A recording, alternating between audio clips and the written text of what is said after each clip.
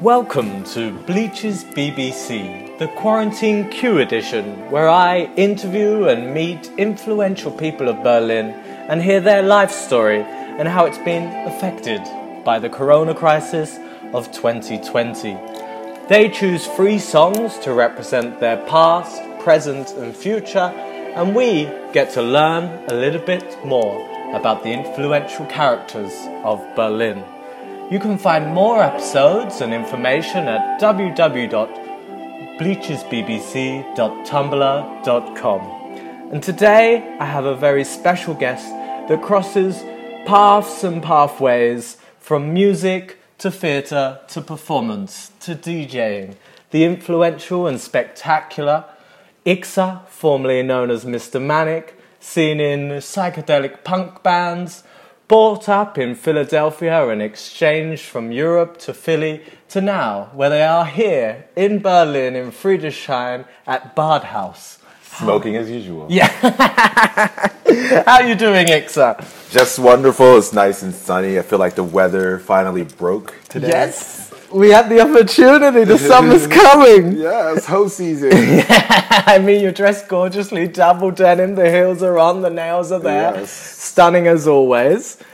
And I mean, let's bring it all the way back to Philadelphia. You were brought up by the Mount Lowry in New Jersey. Was I close? Mount Laurel. So Laurel, I believe, is a kind of tree. And there is a small hill there that would be the mount of the town. It's actually like a very old, like, colonial town. So there are some buildings from the 18th century still standing, some Quaker stuff.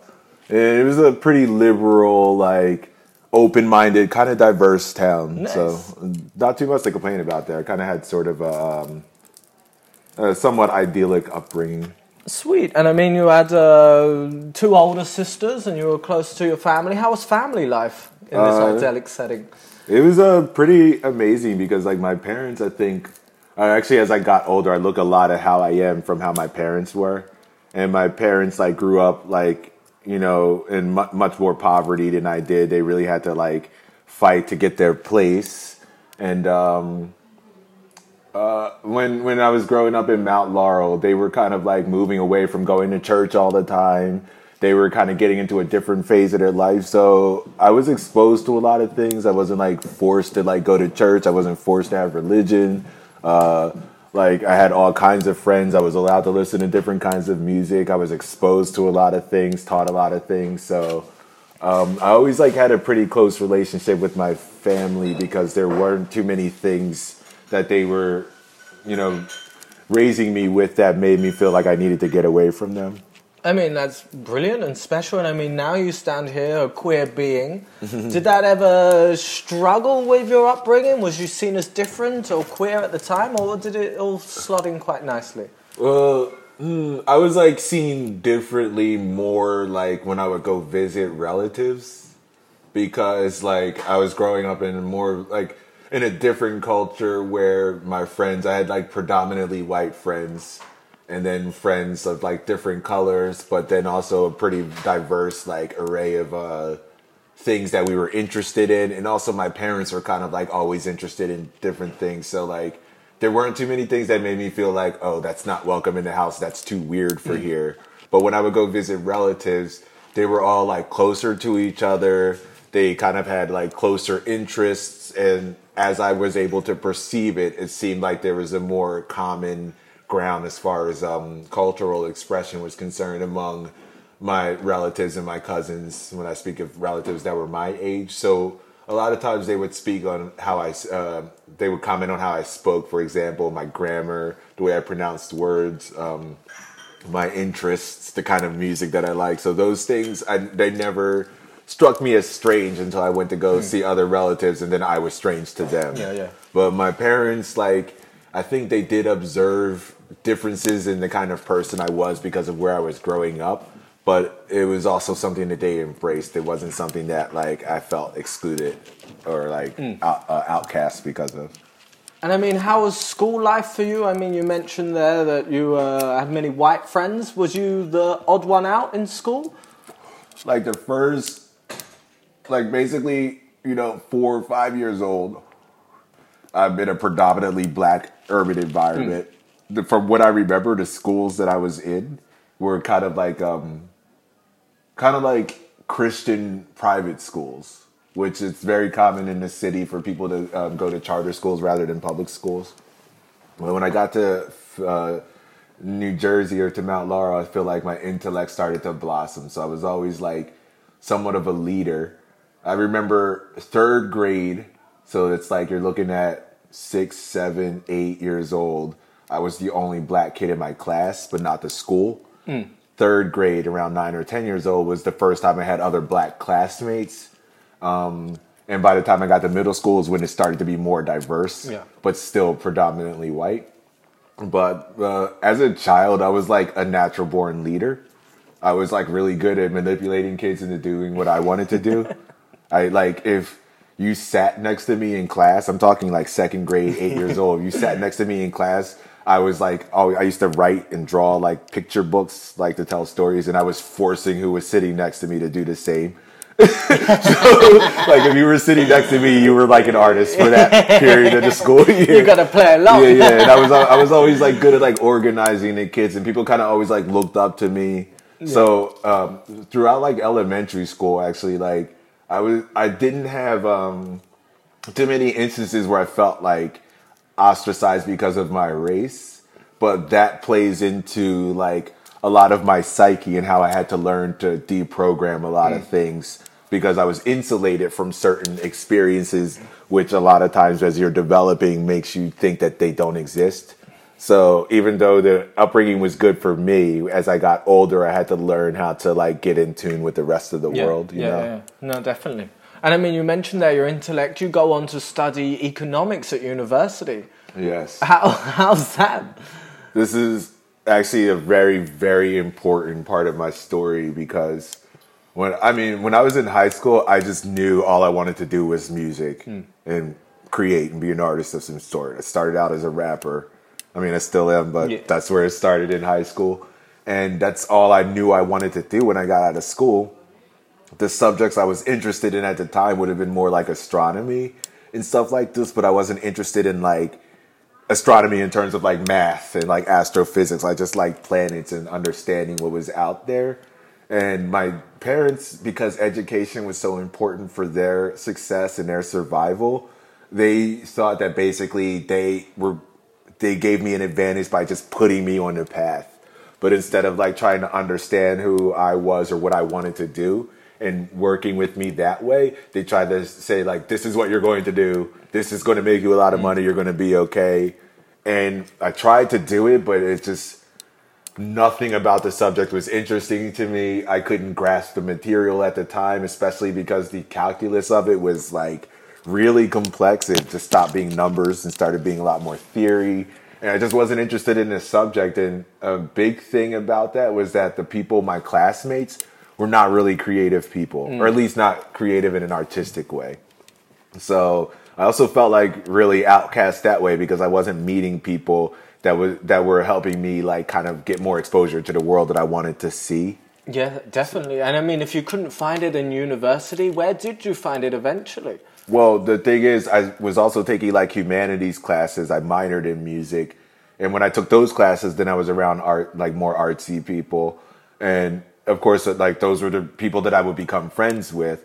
So outside of my main classes, then those would be the people I would hang out with. So I was still able to find it. But as far as the subject matter was concerned that I was studying, that didn't leave much for me to be inspired by or motivated by. But the overall experience of being in a university was extremely valuable. Yeah. And I almost like treasure the fact that I didn't waste my life going into this field, but got to experience college. Yeah, definitely. You're like, I've been there, I know what you went through, I got that bit. Like the whole thing. You've seen like, the flip on the side of the coin. Yeah. Like I fucked up in the last year, so I went the whole way and like got to experience the whole thing. And then like went off and fucked off. Yeah. And I mean, you drop out. Where'd you go next? Prague. Prague, straight up. Yeah. And this is where you delve really into music. So you delve into music and the music scene. You were I was at a crossroads and I was like, I could go to my exams or I could go to Prague. I'm going to Prague. Yeah. You know? So did you make the connections in Philly around university? Was you going out to make these connections to get you to Prague? So actually the people who were doing it were based in New York. And I was seeing what they were doing and they used to come down to the goth nights in Philly.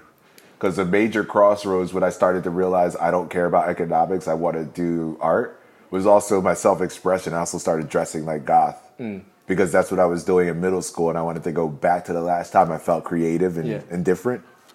And so in exploring that, I started to go out to the goth nights and the clubs, and the people who were doing Drop Dead would come down to Philly to flyer and promote.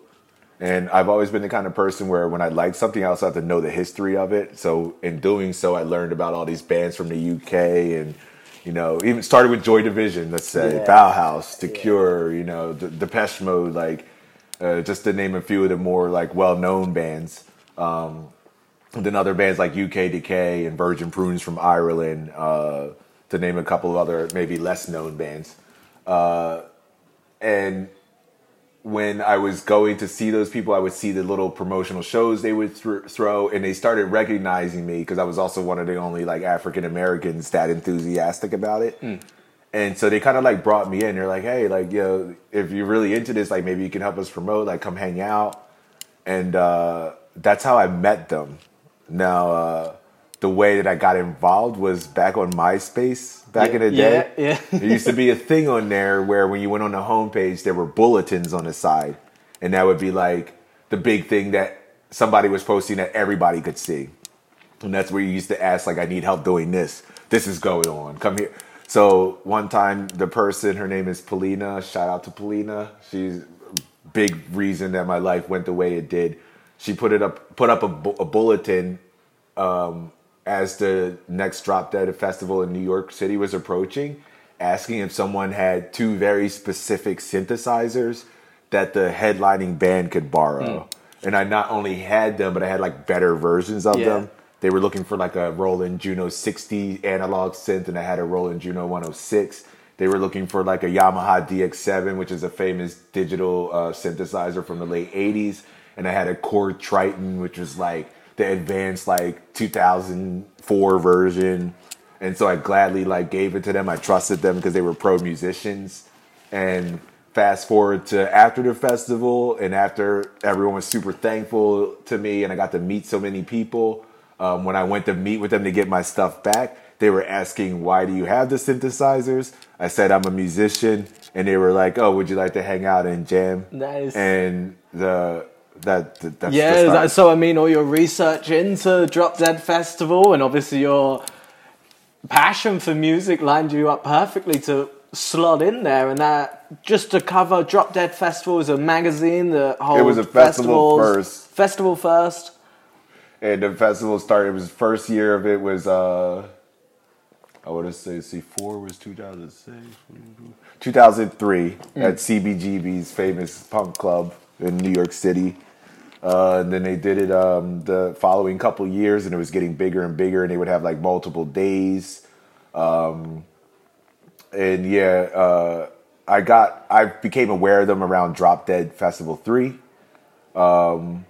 Nina Hagen was the headliner. Brilliant. And then I attended for the first time at the fourth one. That was 2006. Funny enough, that same weekend that I went there for Drop Dead Festival was the same weekend that Steve Irwin, the crocodile hunter, died. Crazy. I mean, that was a moment. Yeah, he dropped dead from a stingray. And so it was going on. And when I became aware of them during Drop Dead 3 is when they first started Drop Dead magazine. So it was like a couple years in, they wanted to like do something to like syndicate the project outside of the festival. And I mean, you slotted in, you joined them all the way to Prague, leaving university behind, and like you land in Europe. How was Europe for you? Well, I remember when they first said that they were going to do it in Prague, my bandmates and I, we were like, oh, okay, I guess that means we're not going to be there. And then when I looked up how much a plane ticket cost, and saw I could afford it because I worked at the computer lab at school, I went for it. having a ticket was crazy. Getting my passport stamped was crazy. I didn't like when you think of Europe as an American and you're not like, aware of what's out there. You're just thinking Italy, France, Germany, maybe Poland or England. You're thinking of the places where there's a lot of roots in the U.S., but like Prague was like not a city I was thinking of, so that was weird too. And I got there, it's just like aesthetically beautiful. I was just like really euphoric the whole time because I was traveling, let alone for Drop Dead. Yeah. And just like I had like a real culture shock because it was the first time I got to see there's people outside of America that aren't thinking about America that are doing fine, and my whole like American exceptionalist programming also like went out the window. Nice. And then meeting people from different countries my age who were also into the same like subculture that I was also mind blowing. Yeah, no, brilliant. Of course, I can imagine. And I mean, I guess that maybe brings us on nicely to a song that represents your past. Yes. What song have you chosen this morning? So this song is called Dreamcatcher. It was the first single from my album that I released last year, and I dropped it in 2016. And I picked this one from my past because it was around the time where I was really despondent about Philly, getting ready to move here, and felt that like all the work I had done trying to build my career was nothing, so that like nobody cared what I was doing. So if you pay attention to the lyrics, it's very like pessimistic and like starving artists, woe is me. Yeah, nice. Well, here we are, Dreamcatcher. And here we are. Sick.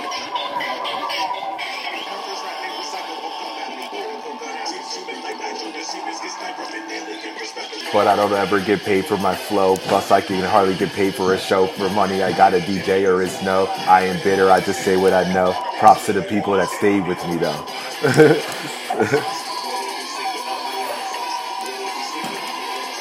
Yeah, they be sleeping on me and it sucks. Stuck in the starving artist nightmare. Caught in a dream catcher, hung in the window for luck. Thuggin' and drag, yeah, I'm thuggin' and drag. That was also one of the first lyrics I ever talked about my gender presentation in. I mean, before that, was it just like full-blown goth?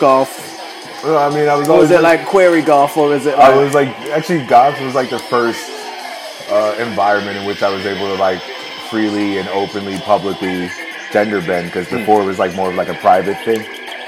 And like from there, I would just like go out like this, like, well, I guess they can't see what I mean. Maybe you could put a picture with it. Dressed very feminine. Yeah. And I did that in public, even wearing heels for like a really long time. And I would just sometimes do it and sometimes dress masculine. And there became a point where it occurred to me that it could actually be a part of my like life. Like not a compartmentalized thing, but like something that's part of my everyday being. Nice. And that was Dreamcatcher by Ixa, formerly known as Mr. Manic, the first choice of Ixa on the Quarantine Queue here on Bleach's BBC. And I mean, we get to hear how your mind was blown in Prague, and this excitement obviously involved with the festival and your band. You're playing synth and piano at this point in the band. Yeah. And you go back to Philly. Do you take this inspiration and this excitement with you? What's the next steps for you in Philly to grow? Well, I went back and I had like an industrial project of my own at the time, and we played like our couple of first shows at this time and then broke up. That was the main project I was doing my own when I joined the band. And when we called it quits, I stuck with the band and we kept playing shows together. We had like a little bit more of a name and a rep. The magazine was doing better. We went to California the beginning of the following year to do a little tour, so that was really cool. And at this point, it was like riding the wave of the successful Drop Dead, and that's also like the environment in which I started using the name Mr. Manic, because up until that point, my music was also like very like goth and industrial, very dark, and this a lot like during being in this band, and incidentally while being involved with this like super goth like business here, is how I started becoming more colorful and more eclectic in my expression, because a lot of the bands actually they weren't all like wearing like all black and black lipstick. A lot of the bands that influence that subculture have all kinds of expression, and it's a very diverse subculture. So I started becoming more colorful, and Mr. Manic was a way for me to express myself musically without being inherently dark all the time. And so then I was like also starting to ride that wave, because I had like a whole like psychedelic, colorful aesthetic, and going more into like the black lights and like neon colors, and the alien themes, and a lot of the things that are still present today in my music. And I mean, was it rap at this point? There were a couple of rap songs, but I was first influenced by like funky early '80s new wave. So you listen to this band Fad Gadget. I don't know if you're familiar with them. No, I'm not sure. I'll check them out. Fad Gadget, like they say, Frank Tovey, who was the guy who did this, he was a crazy, like kind of punkish, but very like, just eccentric musician. And he discovered Depeche Mode. So Depeche Mode's very first tour was opening for him.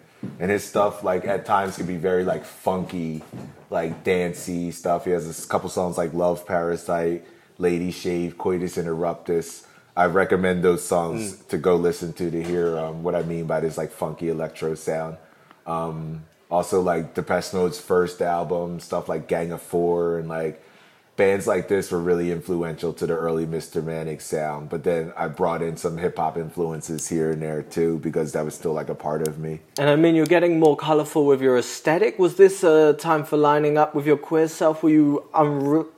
you mentioned earlier when I talked to you, sort of, it was a slow unveiling. Right. Well, the unveiling was there for everything. So every way that I transformed and transcended spiritually and aesthetically, then so would my like gender presentation as like, so if I was like very goth, then I was wearing like shiny vinyl black high heels. Yeah. And when I was colorful, then I was wearing like clear or like glittery heels and stuff. You know what I mean? So that like kind of was there, and it would just evolve with it. And I think as things went on, there were different levels in which my gender presentation and queer, like my willingness to be public about my queerness would be like greater or lesser. You know what I mean? So that itself was something that was kind of fluctuating independently of my like spiritual growth. Yeah, definitely. Yeah. And I mean, the heels are always immaculate and perfect. One of the first times I met you was at like Monarch in Berlin, and I think it was a Quiddos, and I was in the audience, and I believe you came, slipped your heels on, rolled up a spliff, and just started smoking in the crowd like this gorgeous being in these heels, and I was like, girl, who's she? Girl. Like, honestly, it was sick. And I mean, from that, you're in Philly, you're sort of creating Mr. Manic, you're releasing music, you're DJing, you're organizing things. How do you get to translate that over to Berlin? Well, I think some point along the way, somebody was telling me Berlin is the place to go for electronic music. So it was on my radar as a place to visit, because I knew I was going to go back to Europe somehow. I didn't know what capacity I would. I just knew I was going to, so that was a destination. And like I should mention also the very colorful neon part of my transformation had to do with a phase that I went through of taking lots of LSD, which actually was a part of my spiritual growth, but that's another subject.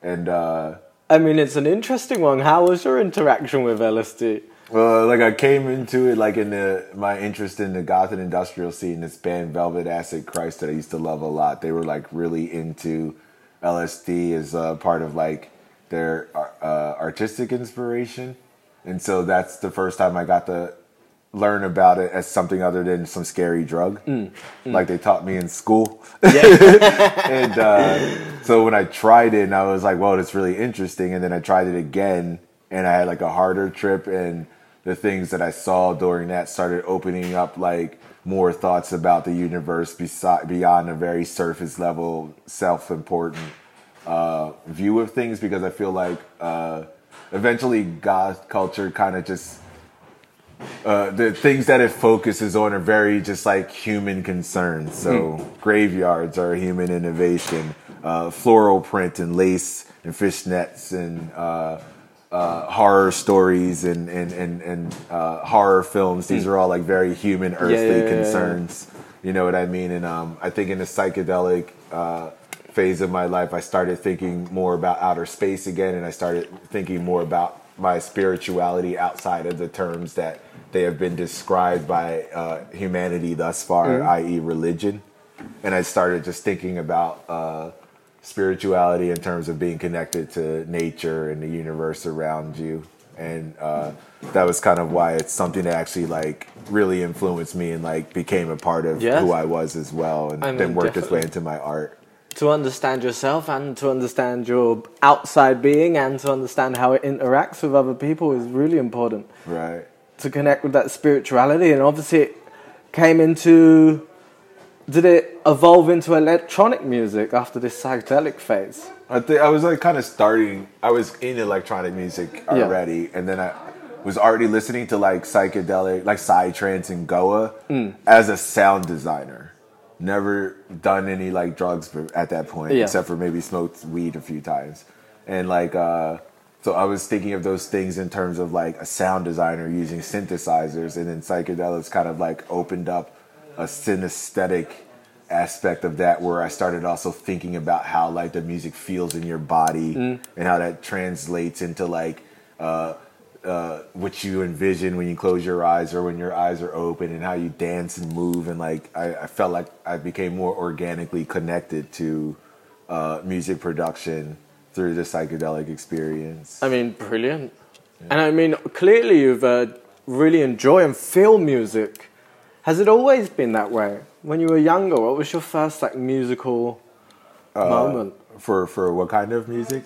Just any music, like your first interaction with music. I guess like my dad was a singer, and my parents had records, and they always like were listening to music, and I was also singing to stuff I heard from a really early age, and like I remember like being like 4 years old and singing. What is this? Hey now, and my sister was like pointing out the fact that I was singing this song, and I also like when we would go to the beach, for example, I was like making up a song about the fact that I was going to the beach, and I was singing about myself being at the beach, and like little things like this. So I think there was always like this wiring there, and then around the time 4, 5, 6, 7.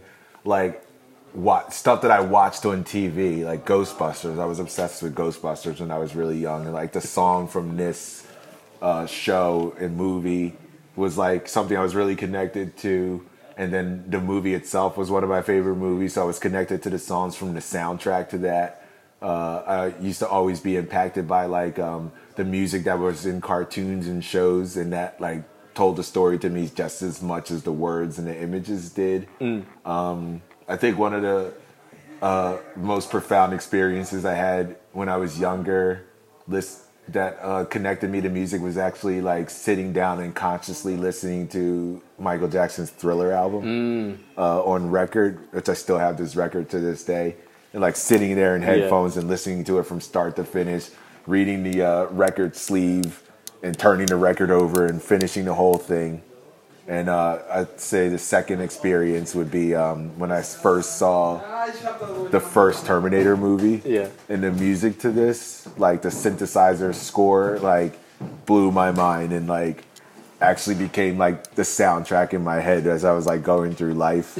And that really connected like music to life for me. So that was like very early on. I actually did have like this really deep connection with music. And I mean, you sort of move, or you visit Berlin for the first time in 2010. Yeah. With the Drop Dead Festival. This was after, so say 2008, I went to Portugal after Prague. 2009, it didn't happen. Yeah. It was like the person who was doing it was moving from New Jersey to Berlin.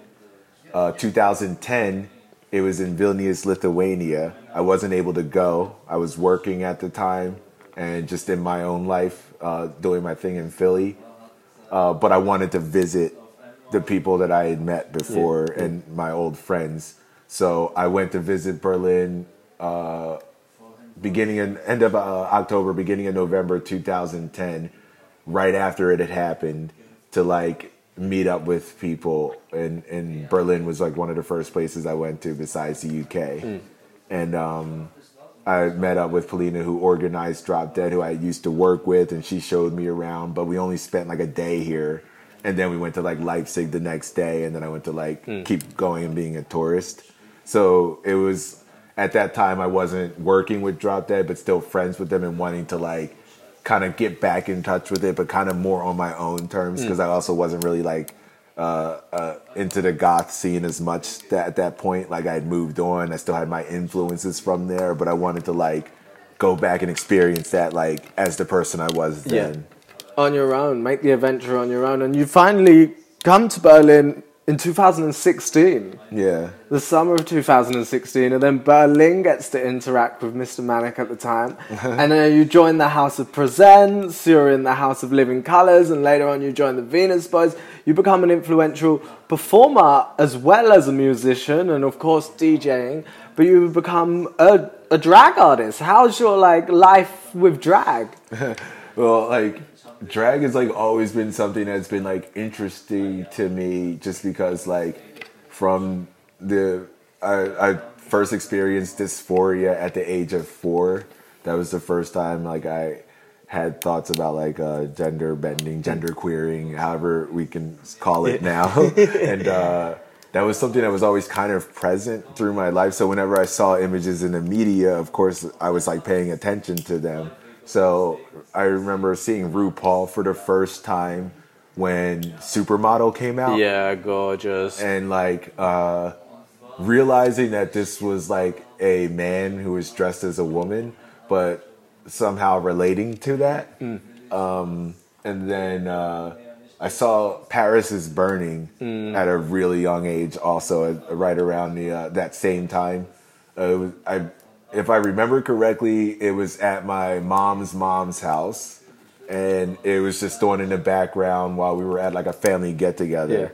Yeah. And I remember being like quite interested in what they were showing there, even though I didn't fully understand it and wouldn't understand it until years later. Yeah. Then RuPaul also had a show on VH1. There was a talk show with Michelle Visage as the co-host, and that was like around the time I was like early teen years, like getting into puberty. So there was like then starting to be like a sexuality component to my gender, like dysphoria as well. Yeah. And so seeing that kind of like was influencing me more, and like seeing how she looked and how like she was very like fiercely feminine, but also like in somewhat of a sexualized way. Also Jerry Springer was on TV around this time, and he always had like the guess what, I was born a man, transsexual secrets and all. So I was like seeing these like images as well, but I always identified with them. The thing was, I didn't know the difference between like trans people and like, or trans women and like drag queens. And I didn't like, I would see like on documentaries that some people lived as women but were born men, but these things were all like conflated to me. I didn't like come to understand them until like later. And then as I started going out clubbing for the first time, like in New York when I was like in my early 20s, this was the first time I saw like trans women, drag queens, and like club kids with my own eyes. Yes. And like I think these experiences contributed to me actually starting to like get into that like through clubbing and going out and partying, and then eventually into my own life. But I starting to see yourself in other people for the first time. Right, exactly. Like before it was just the TV, it was like a distance thing, and then clubbing you get to actually see the people and feel yourself. Right. So in the process of this, as I was going through my like 20s and going out and stuff, very often I would seek out drag shows to go to. Yeah. And as a musician, like I didn't necessarily identify with the lip syncing performance of it, and oftentimes they were, you know, performing like pop songs and like kind of like diva pop. And this is not, you know, the first music I listened to. So like I didn't connect with it this way, but I connected to the aesthetics. Yeah. And so, and that always just influenced me as how I expressed myself, even though I never considered myself a drag artist. But getting involved with drag here is incidental because I had no plans for that when I came here. Yeah. It's just that in seeing what was around Berlin and always looking for drag shows when I was looking for things to do, I came up on House of Presence at Monsteronsens. Yeah. And of course, when I went to go out, you know, I dressed up for it. Yeah. And looked stunning every time. Like literally at the DJ booth playing the sickest music. Right. I mean, it was gorgeous. And yeah, I think the very first time I went, Pansy like called me out from the audience and like complimented my looks and everything. And I remember something about the environment there made me feel like I was welcome to ask if I could be a part of it. Yeah. And Pansy told me to write to Giza. Yeah. And when I did, Giza was incredibly like welcoming and warm. Giza's a babe. And like they invited me right in for to do House of Presents. The Poke House. Yeah. Excuse me. And I believe I did Dreamcatcher. Nice. Actually, at that performance. And then I went back to the actual, you know, main show and did another song. And then I noticed that they had DJs there, so I was like, "Hey, can I come back and DJ sometime?" Yeah. So then I came back and DJ'd one time, and then they were like, Pansy was like, "Hey, you did a really good job. If you want to do this every month, like you can." Yeah. So then I started DJing like once a month, and very quickly, then Pansy started asking like if I could DJ at the Bjork show at SSX and Dreisen's, and invited me to Melt Festival, and then like just within that, it just actually snowballed really quickly. Nice. At the same time, I started working at Urban Spree. That same summer, I started doing House of Presents, and the booking guy there, Josh, is a really awesome guy. I actually met him in Berlin in 2013. He immediately did a lot to help me get like booked with some nice shows, and the people there were always like really supportive of me once they found out that I was a musician, and so those things kind of like blossomed at the same time, and eventually just started crossing paths. Nice. Because I would see people from the drag shows, events that I was doing, and vice versa, and it kind of just converged in this way. So this incidental falling into drag just helped my music career kind of blossom, but also having this front row seat to this amazing, diverse queer art for a year, like finally made me feel like I think I see what I could do.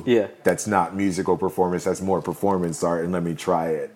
And everyone around was like, I guess I can say they saw something in me and really encouraged me to like do something. So first I would say Adrian Godex Norphelis from House of Living Colors said, I want you to do something for our Black History Month show. Like, there's something, I know you have something in you, I want you to do it. And I challenged myself because they challenged me. And I made a performance for it, and that was like my first thing like this. Then there was Cataline, who also goes by Noble Cher from Real Housewives of Neukölln, who was doing Queerdos. And also, like, I used to come to the show, and they also pointed me out the way you described, and were like, "You're next, bitch. You're coming to the show. You're doing this show." They pulled something out of me. Like, I know you can write something. I know you got something. So then I did Queerdos. Then Camp Dad also was informing Venus Boys. Was like, "I know you have something in you. Like, this is my concept." We met at your cafe. And they were like, "This is my concept. This is what I want to do. This is like what my vision is. This is where I'm trying, the conversation I'm trying to have with it. And I really see something in you. Like, can you make something like, will you come be a part of it?" And then I tried something for Venus Boys, and just like 2019, just month after month. I mean, that was people brilliant. Were just challenging me. I know you can do this. Like, and I went for it. And like, you know, it's been a challenge because I feel like really comfortable as a musical performer. but I always wanted to like perform in other ways, and it was like a real challenge because I'm not as comfortable with that. Yeah. So I had to really like, look into myself and like, just really go back to like the basics and think about like, what am I saying as an artist and how can I say it and like how many ways can I say it? And I mean, you do it brilliantly, and it's so nice to see all different facades at you at Queerdos. You're doing like poetry and some of your own music as well, still having that moment. And then in Venus Boys, creating a whole drag character. Like so much fun. Was he 50 in the 50s? 50s, closeted, Johnny like pop Mathis star, inspired doo-wop singer. and then you get to see all these different facades of you. It's so exciting and nice to see you, like, as you say, expanding into all of it. It's brilliant. I think the most rewarding thing about it is that I feel that, like, witnessing all of the artists that I've seen here in Berlin and have passed to, and as I've had a chance to travel and getting a chance to do these kinds of performances also really, like, helped my musical performance improve.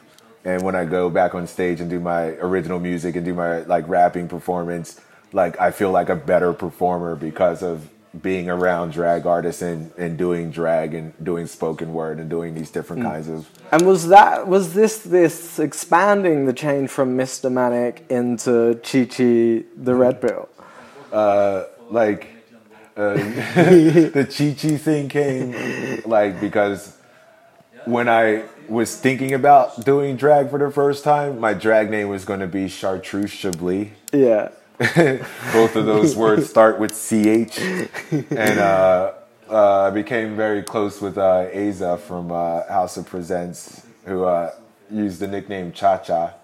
And there was one time we were at Berghain last year during Easter weekend. And we were all like hanging together, and they were like introducing me to people that I like that they knew that I hadn't met, and I was meeting people also. And at some point, when someone asked what my name was, it just like came to me to say Chi Chi because of Chartreuse Chablis. Yeah, and the red pill thing was kind of like Aza and I kind of always like have this shared interest in the Matrix, and we kind of like refer to it not only like within our work and creatively, but also like spiritually in some ways.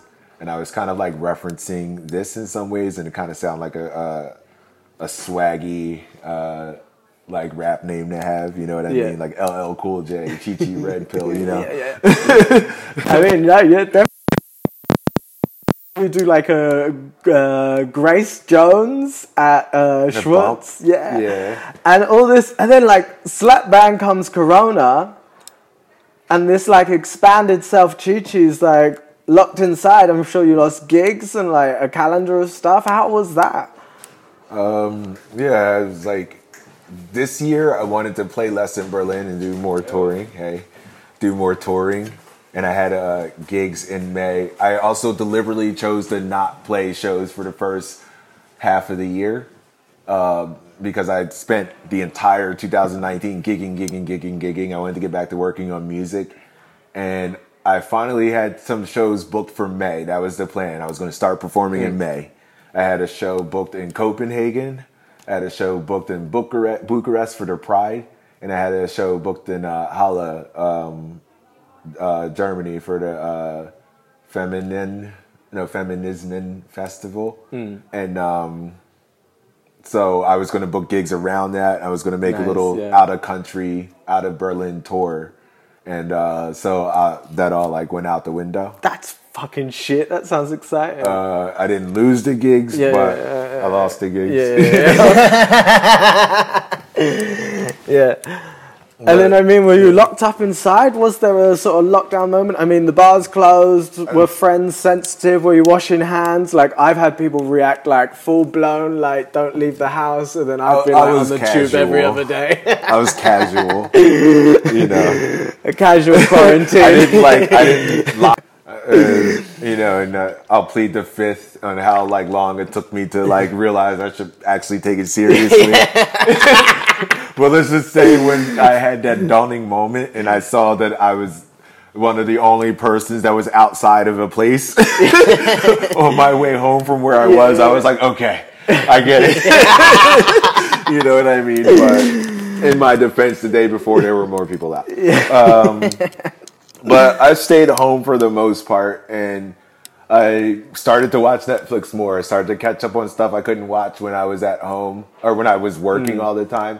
I actually had a moment to breathe. Nice. I could sleep and wake up whenever I wanted to. I started working on like projects that I was doing. Like I was making a mask with little rhinestones, and I had like started it like a year before, and it's been sitting there. And then I like practically finished it and started working on music and putting like stuff together and just all the stuff that I wanted to do when not playing shows, but didn't really have time to do because I was working so much, and also still like. Working on the Endangered Species Project with in Living Colors, House of Living Colors, was taking up a lot of time in the first month, and I was doing also Queerdos for the first 2 months of the year, and then working a lot. So it's just I actually had the time to work on stuff at home. So I actually tried to be positive about it, and like it was a little daunting at first thinking about the financial reality, but I also was very fortunate in some ways with the arrangements with the places that I work at, and then the freelance relief that they had here as well. I mean, yeah. I mean, it brings us to the present moment. We're sitting in Bad House here in Warsaw. In the Roglinda. And there's gorgeous graffiti on the wall and a second-hand fair outside. There's people out. Corona's getting lifted. What's your song for the present? It's Mercury. It's kind of about being fluid, which is a lot of who I am and what I am. And also, I just kind of always like the feeling of like liquidity and things flowing like water. And like just, I don't know, it could be, you could look at life and reality in the world and even physical reality, just all like flowing waters in ways. And even when we think about the universe before it became to be, we also sometimes look at it as a primordial ocean. And so I'm just thinking about this in like the forms of like liquid metal being a solid and liquid form. Gorgeous words and a gorgeous song by Ixa, Mercury, your second choice on the Quarantine Queue. It's also really like a b-boy breakdance inspired. Nice. Like early 80s like electro rap.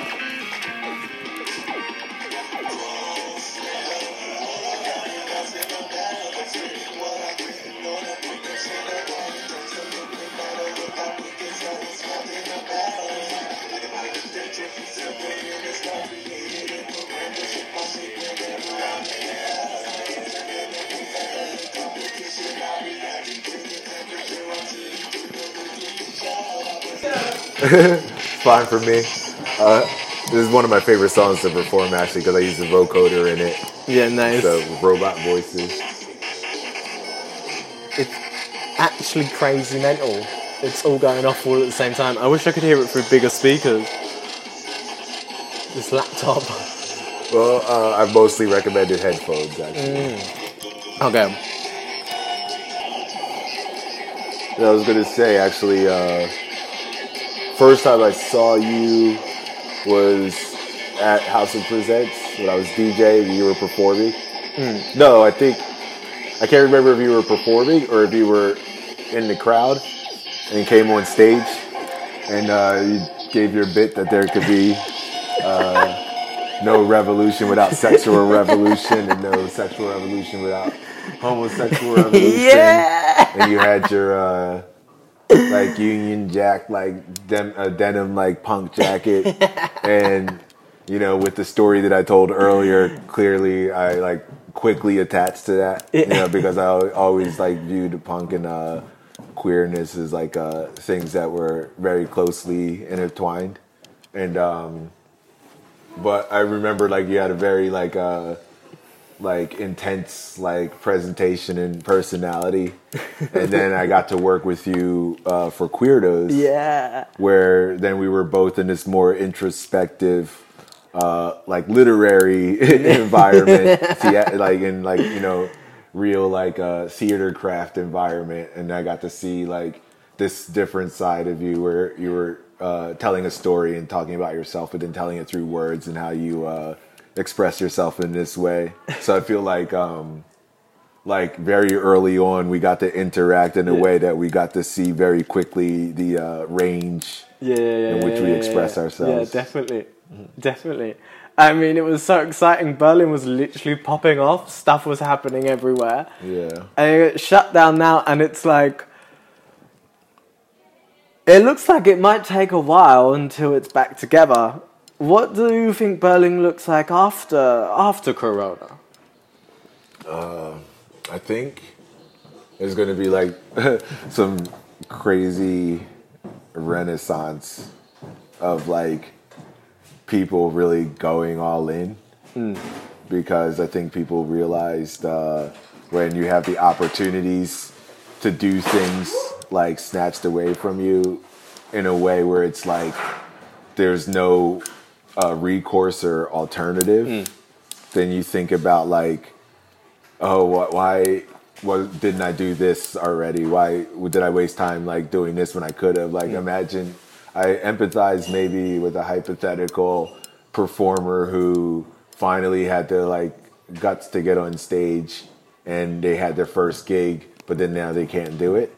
Or the person who would have maybe around this time tried to finally do their first gig and couldn't, and are saying, why didn't I do it sooner? Yeah. And, I think about a lot of things that I wasn't able to do in that way. Like, why didn't I like go for it? And when I'm thinking about it in this way, it's because of when I think about some of the reasons that I didn't. It was my own laziness. You know what I mean? And I think I see people like just going even deeper into their respective crafts, and putting more into it as we're doing the streaming, entertainment and performances now. So you have like DJs and bands and drag artists and people of all kinds of disciplines and philosophies now doing it with live streaming and coming together in this way. And I've seen people really like, go all in and really give a lot to it because they don't have the pressures of the, say, the timing of getting ready to be on stage where you have like an hour or 2 hours to do so.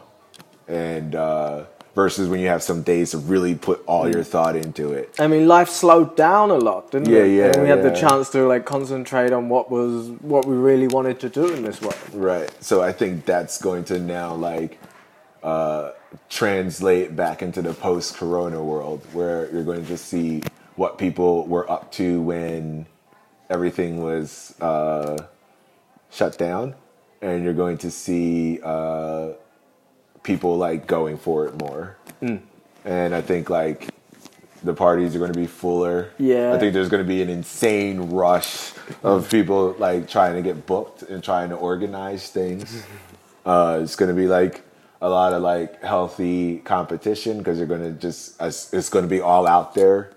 And I'm actually like really excited for it. I think it's going to be like really cool that like everyone had this chance to kind of like breathe and like look at themselves and see who they are and see what they're doing here, what they want to do. And we're going to be interacting with this new reality like in our heads or in our minds. I mean, an exciting, hopeful future that can't bloody wait to join. Yeah. And what song would be your choice for this future? So I picked NASA because in the very near future, I'm releasing a music video for it. Yeah! You got set up video dates? I'll think about like sometime in June or like beginning of July, because it's mostly done, but I would like to finish it and have it like solidly done before I say I'm coming it out. I have a habit of setting a deadline and then I'm like finishing it on that day. You know what I mean?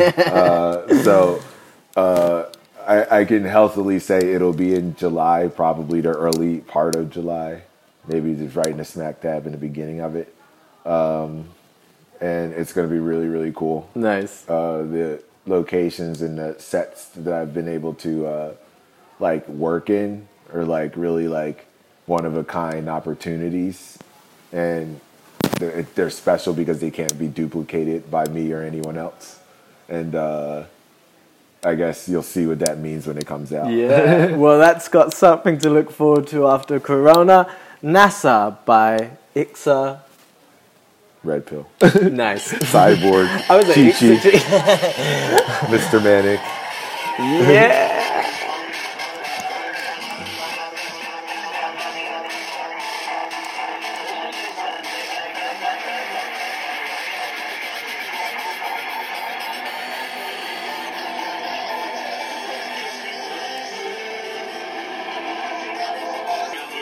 I think like at the core of like a lot of what I did with this album, and I guess the phase I'm in with music is that I'm like influenced by a lot of sounds that are readily accessible like in the mainstream music sphere, like very influenced by trap and by like certain kinds of pop and R&B and like music like this, and even a lot of dance music. But I'm also like very influenced by like experimental noise music and like genres like breakcore and IDM, which are very glitchy, very like stuttery, lots of like details and like kind of like this all over the place element, but it's like organized sort of chaos and very rhythmic.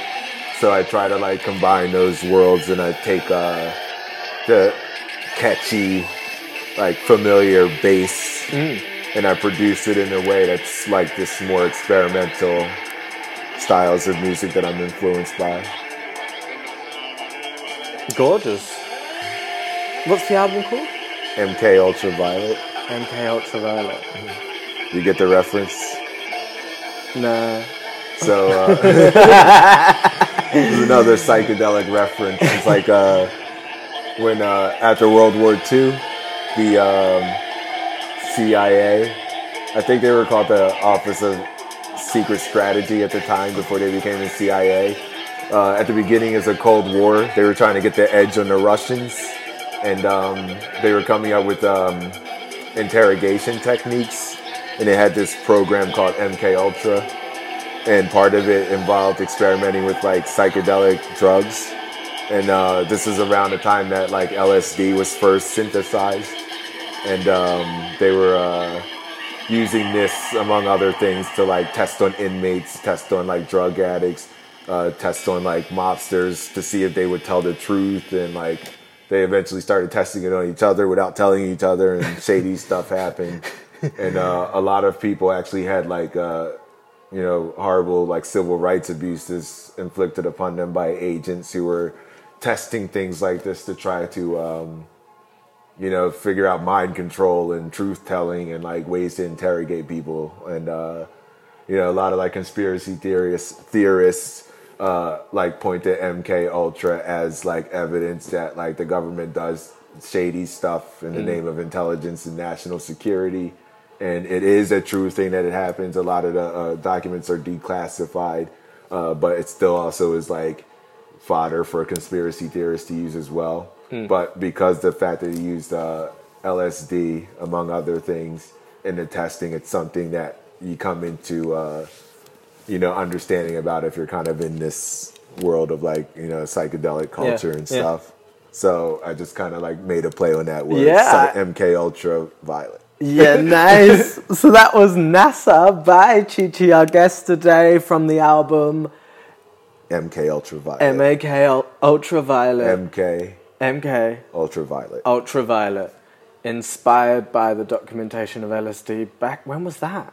That was like 40s and 50s. Bloody hell. If you go on YouTube, you can like see like interviews that they did with like people, like they would give them LSD, like give a housewife LSD and like ask her what she was feeling, what she saw, or like test like a schizophrenic and give him LSD and like interview him, and they tested it on soldiers to see if they would be competent or confused in battle. So you can even find footage from these tests on YouTube as well. Bloody hell.